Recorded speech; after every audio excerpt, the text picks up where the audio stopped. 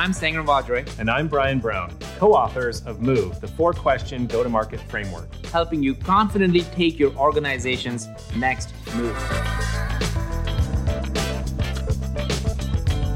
The big question I've been asking is who owns go-to-market? You heard Kyle Lacey's answer to this question in his own way in the last episode. And this episode, our guest is prompting me to ask another very important question. What makes up a good go-to-market strategy? Go-to-market is not just the sales channel. It's not just the product team. It is the sum of all parts. That's Muhammad Yasin, a marketing expert and the host of the Agile Marketing Podcast. He's got so many amazing things and takes on how to create an impactful go-to-market strategy, and every piece of the go-to-market puzzle is important for your overall success. No matter what your team size is, you're going to love this. Let's dive into my conversation with Muhammad to hear what makes up a good go-to-market strategy. I saw that you guys, literally in 5 days, you built a whole brand new website, and you actually did something that I think most organizations will be afraid to do. Talk to me about that. Walk me into the conversation with your executive team, with your sales team, with the people that needed all kinds of things for marketing that we are in the service of. Walk me into those meetings. How was the first time you shared that? I started prepping folks about 2 months in advance, and it was literally small little drops verbally in the middle of meetings. Just a heads up, we're thinking about this idea.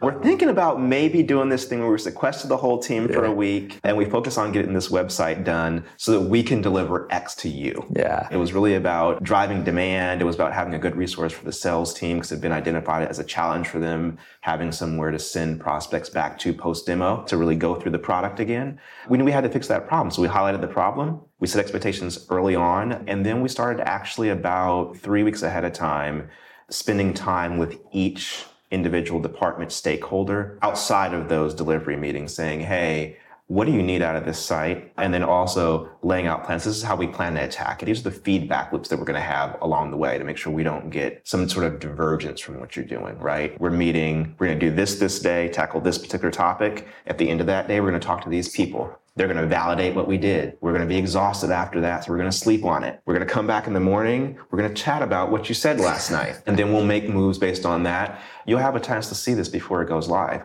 Multiple chances, especially for the folks that are probably the most sensitive about the messaging, about the product, about the general brand. It's not just marketing cares about the brand, right? Let's talk about just marketing part of it. You almost treated your entire company as your customer. And when you think about your external customers, how did they react to it? Was there anything from their perspective that changed, or they did not even feel the blip? It definitely changed. And we selected a number of very vocal customers who we also incorporated in that feedback loop as well. They saw early messaging. They saw about midway point through the website specific pages that were product related. You don't need to see company HR pages, but here's how we laid out the product. You are already using this product because you're a beta tester. Yeah. Is this accurate to your experience using the product?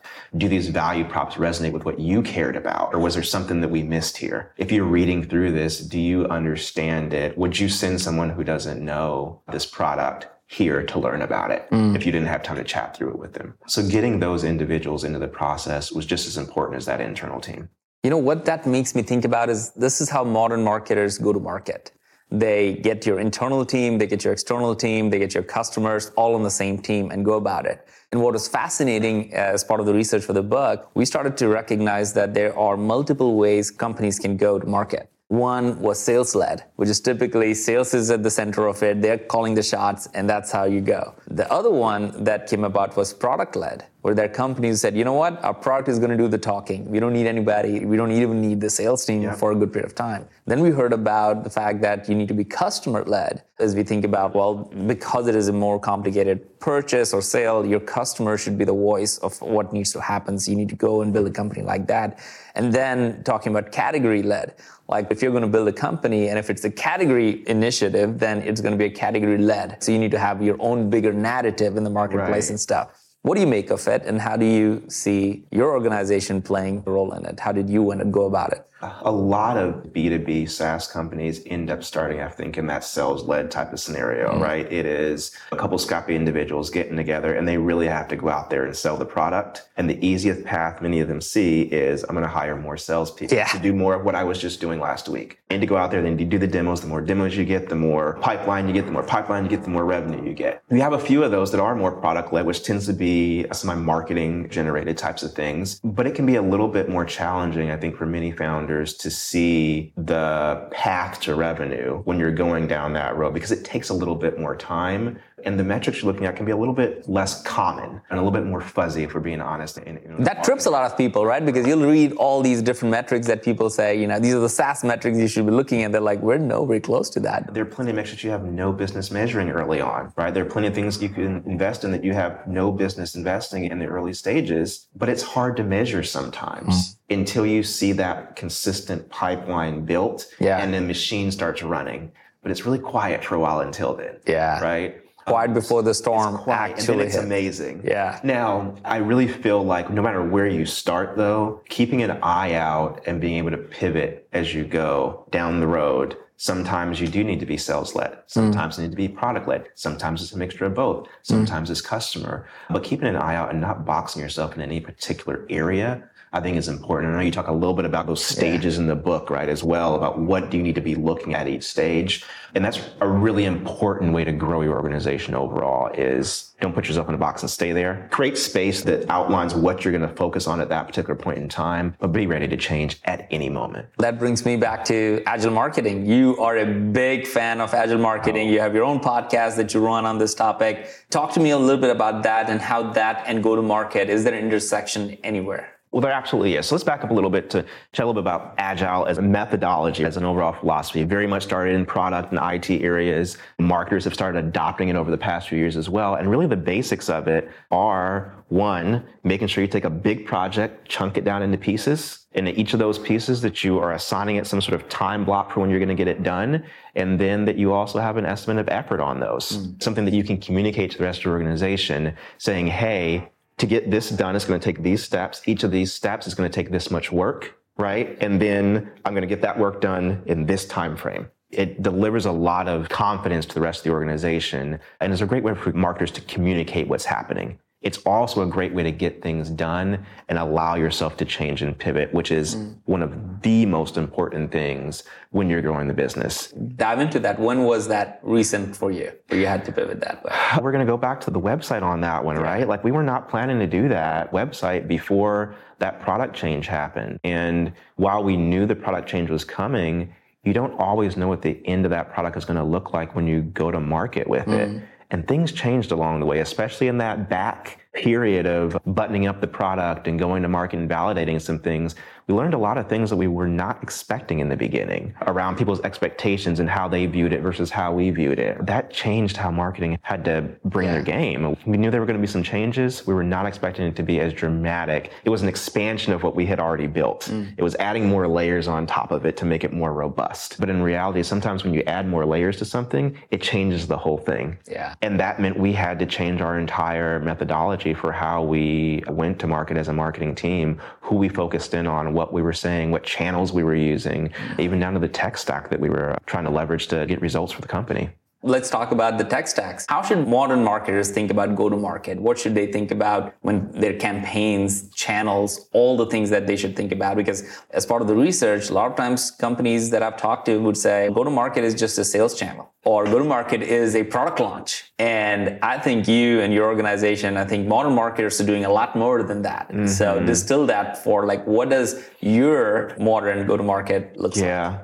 Go-to-market is not just the sales channel. It's not just the product team. It is the sum of all parts. It is taking all those pieces, combining them, and really being able to deliver it. And for us, technology plays a big role in that. Even as a technology company as we are, we have to use other marketing technologies as well in order to get the job done. And that changes constantly. I will say one thing that is consistent, though, is no matter what the message and no matter what the audience, you need a way to deliver that message to the people that you need to talk to in that moment. So making sure you have a good technology partner or even stack of partners that can deliver your messages in a very laser targeted way, can pivot really quick when you need to. is incredibly important, and that needs to be multi-channel. If you are waiting until the last minute to say, oh my God, I think all my people are using X channel, I got to figure out how to deliver there, you've already lost the game, because you got a gap there while you figure all that out, while you source vendors, while you source creative, et cetera. If you have someone that can handle multiple channels ahead of time, even if you're not using them, that's what puts you ahead when the rubber actually meets the road and you got to get the job done, because you're not going to have time. And I think that's one of the really, really important things. You can have strategy, but you got to be able to do it in small, short bursts, and you got to be able to completely turn around at a moment's notice. That reminds me that you're a small marketing team right now. You've been running at it, and for the last 8 years, you've been running a lot of different roles within marketing. Talk to me about, when I say small is the new big, what comes to your mind? I can think about, you're talking about the website. Are you taking the time for the company to stop, take a pause while you're building this? Probably at a giant company like that, that's not even a question. It wouldn't be a thing. What you would end up having instead in a larger organization would probably be some sort of task force of a small group of people, representative of different areas of marketing probably, that were pulled into one space to work that project for 3 months, 6 months. But they'd be moving in one direction, sequestered potentially, while the entire rest of the organization moves somewhere else. Then they'd emerge and there would be no alignment. When you have a small team, it is much easier to drive alignment across that marketing function through demand gen, through events, through content, through design. All those individuals have direct access to each other and can communicate, and they can change direction together. That's a positive for all of us marketers who are maybe sometimes struggling with a smaller team, right? Sometimes. We want the bigger budget, we want the bigger team, but the reality is that smaller team can run circles around the large team if used properly. Who do you think owns go-to-market? Everyone owns go-to-market, honestly. If you're going to do go-to-market properly, marketing has to step up and play a bigger role, for one. What role would that be? In many organizations, whether it is spinning up something like product marketing, really getting ahead of it and doing those customer interviews, bringing that information into the organization, that's something that the sales function is not really built to do. They're built to gather really good information during that demo process, during the prospecting, and during trying to get that pipeline closed, which is great, but it's only representative of the individuals that are in your pipeline, really. Right. Marketing can get ahead of that and say, all right, through product marketing, what is the market saying right now? What are the market needs out there? And they can bring that back to the rest of the organization. Right? They can inform the development of product. They can inform the sales team so that they feel better equipped, just because knowledge is power for all of them. They want to know those things.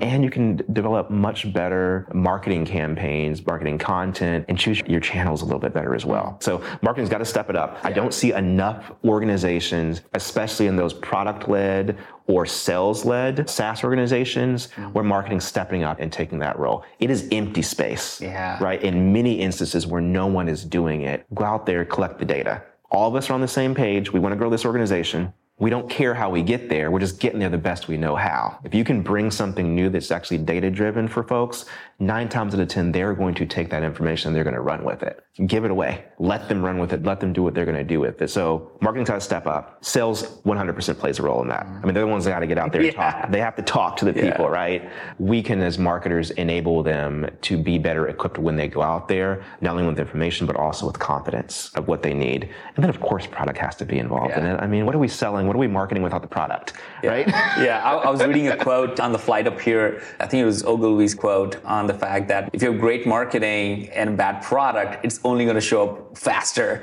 to the market if that exists. What do you think about customer success?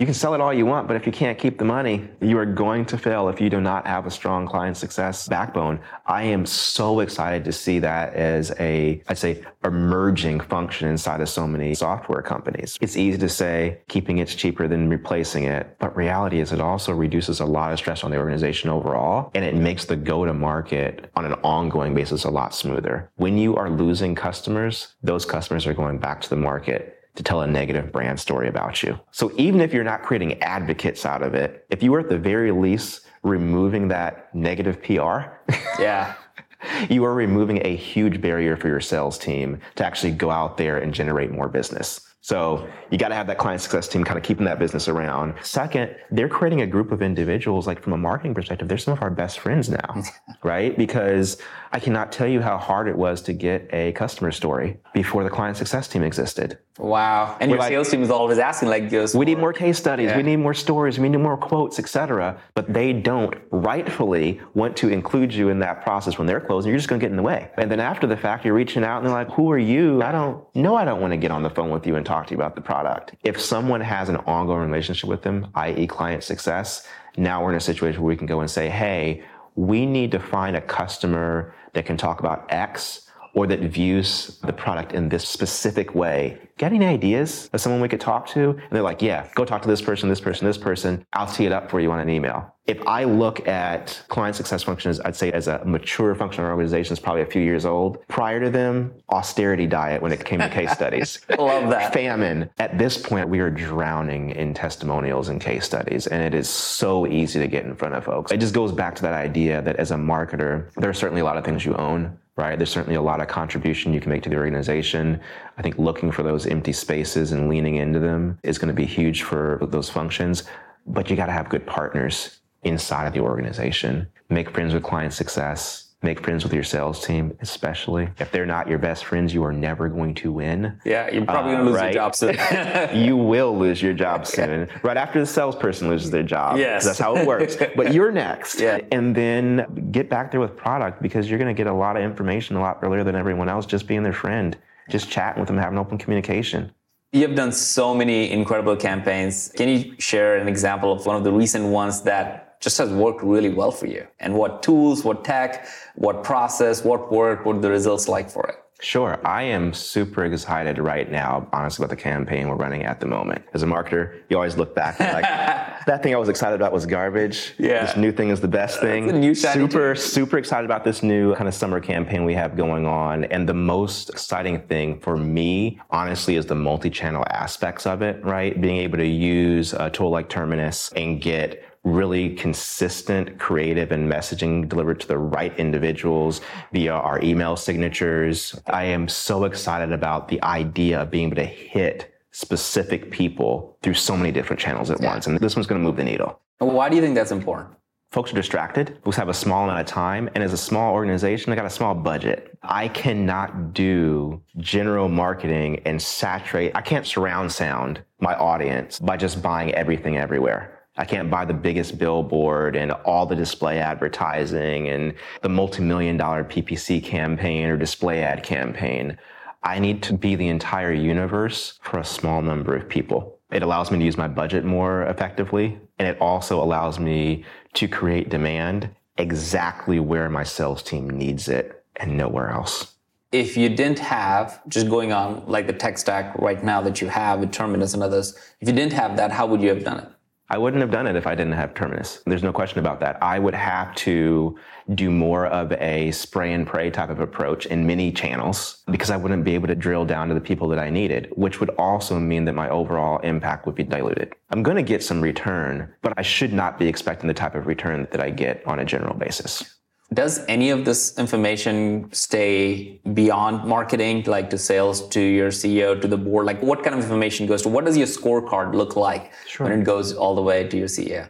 It depends on the person, right? If you're talking about the sales team, what they want to know is every Monday, who is on the website, who's surging on specific intent topics that I'm equipped to talk about. So when I get on my calls with these organizations, I know what to speak to. That's all they care about. Yeah. That's it. Yeah, you're setting up their day. That's all they want. If I'm talking internally to the rest of the marketing team and some of the other functions in there, they're going to want to know some more specifics about what particular channels are really surging, what messaging's resonating more than others in certain areas, so they can make some decisions about what their next step should be. And if I'm going up to the board or I'm going to my counterparts on the executive team, it is flat out pipeline generation and what channels are correlating to that so we can make some decisions about where to put in more resources.